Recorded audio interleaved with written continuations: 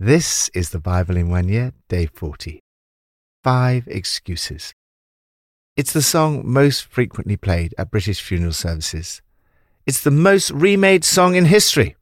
It was popularised by Frank Sinatra on his 1969 album, My Way.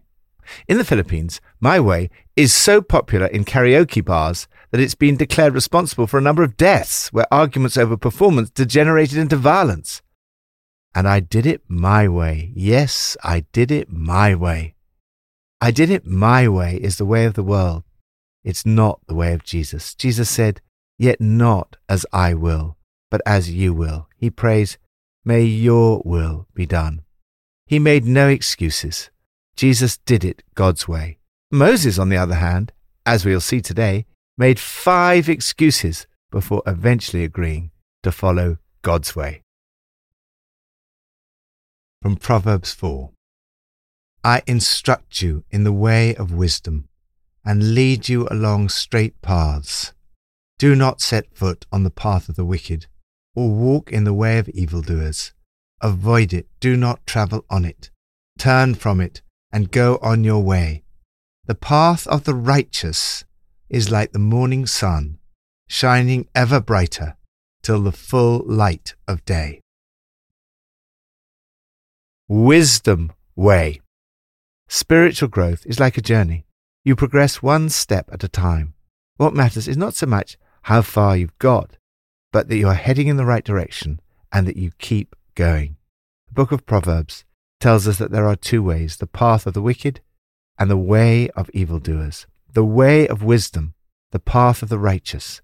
We're not told to avoid wicked people. That would mean withdrawal from the world. Rather, we're told to avoid their ways, to avoid doing what they do. If you follow God's guidance, He promises to lead you on the wisdom way. God's way may not be easy, but there's great joy and excitement in following His way. The path of the righteous is like the first gleam of dawn, shining ever brighter till the full light of day. The longer they live, the brighter they shine. Lord, thank you that you promise to lead me along straight paths. Help me to follow the way of wisdom today. New Testament from Matthew 26. Then Jesus went with his disciples to a place called Gethsemane, and he said to them, "Sit here while I go over there and pray." He took Peter and the 2 sons of Zebedee along with him, and he began to be sorrowful and troubled. Then he said to them, "My soul is overwhelmed with sorrow to the point of death. Stay here and keep watch with me." Going a little further, he fell with his face to the ground and prayed, "My Father, if it's possible, may this cup be taken from me. Yet not as I will, but as you will." Then he returned to his disciples and found them sleeping. "Couldn't you men keep watch with me for 1 hour?" he asked Peter. "Watch and pray, so that you will not fall into temptation. The spirit is willing, but the flesh is weak." He went away a 2nd time and prayed, "My Father, if it's not possible for this cup to be taken away unless I drink it, may your will be done." When he came back, he again found them sleeping, because their eyes were heavy. So he left them and went away once more and prayed the 3rd time, saying the same thing. Your way. The way of Jesus is to say to God, "Not my way, but your way." Jesus not only taught us to pray, "Your will be done," he also prayed it himself. "My Father, if there's any way, get me out of this, but please, not what I want, but what you want."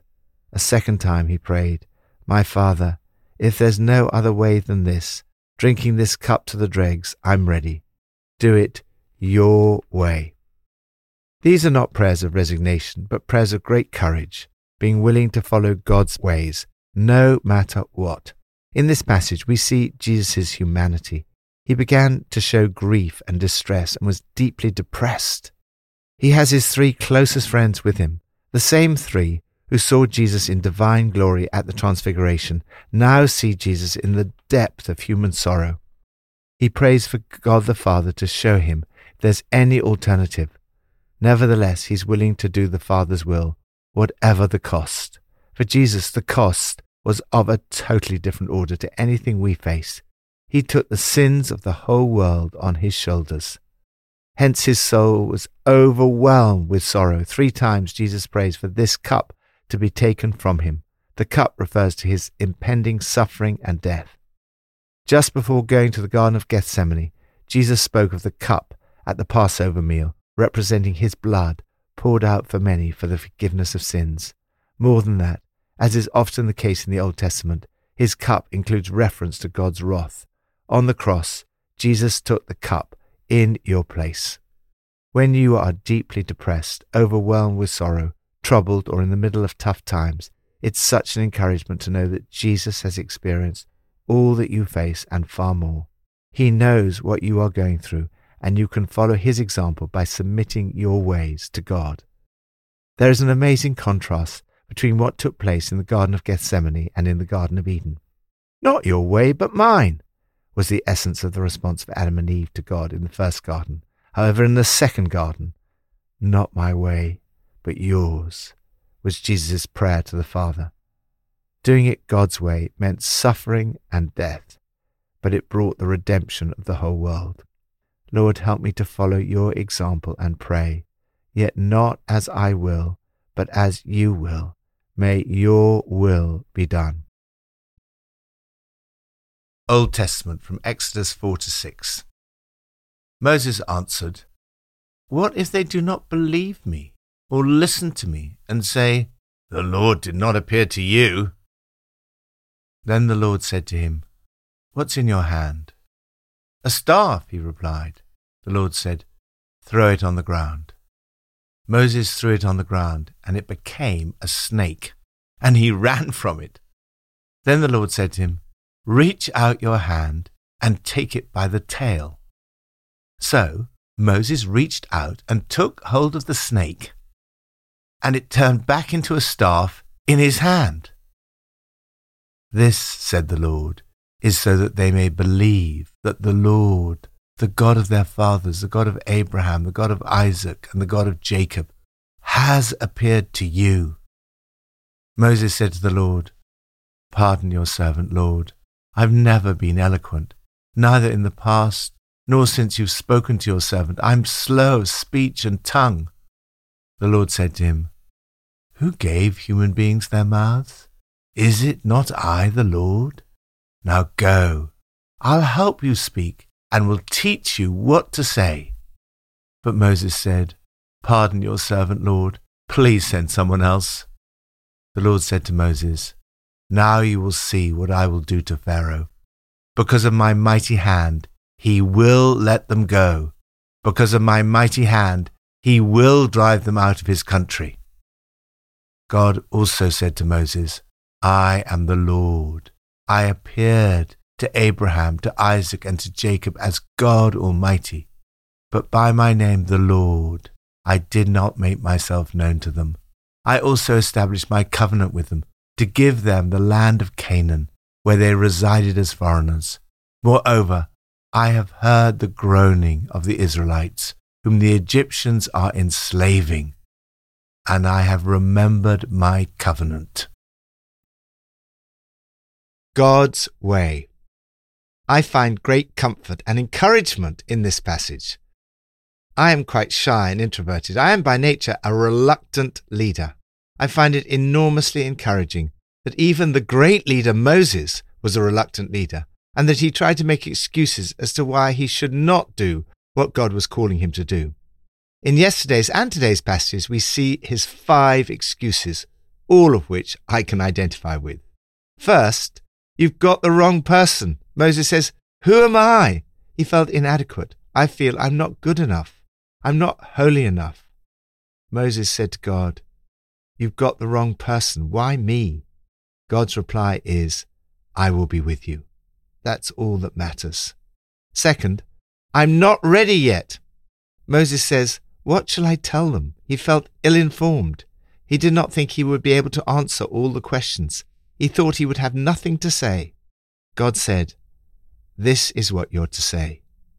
God will give you the message at the right time. Third, I might fail.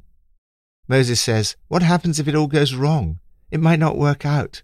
What if they do not believe me or listen to me and say, the Lord did not appear to you? In answer, God showed Moses his power. Fourth, I do not have the skills.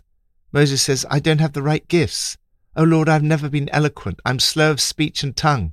Seems that Moses may have had a stutter or some other form of speech impediment.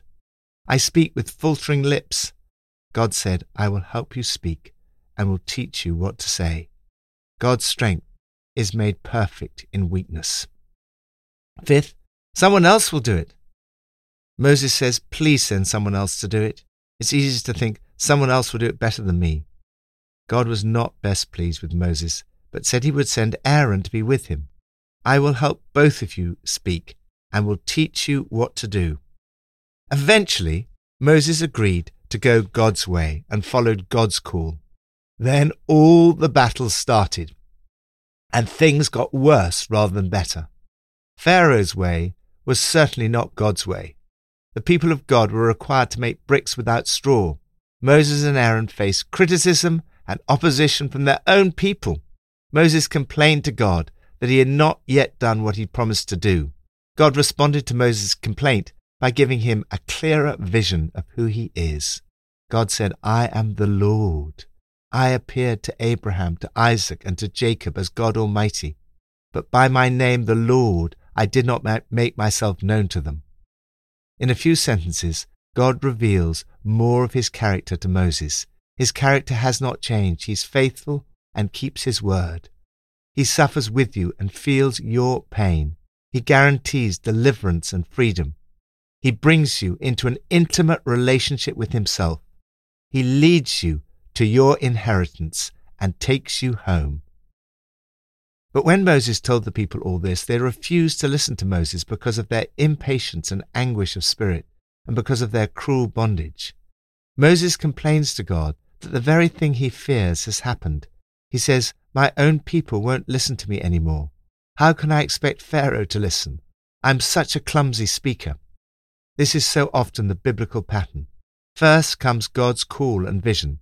Then follows all the challenges and difficulties before you see the promise fulfilled. God's way is not always easy. It is extraordinarily challenging, but at the end of the day, wonderfully fulfilling.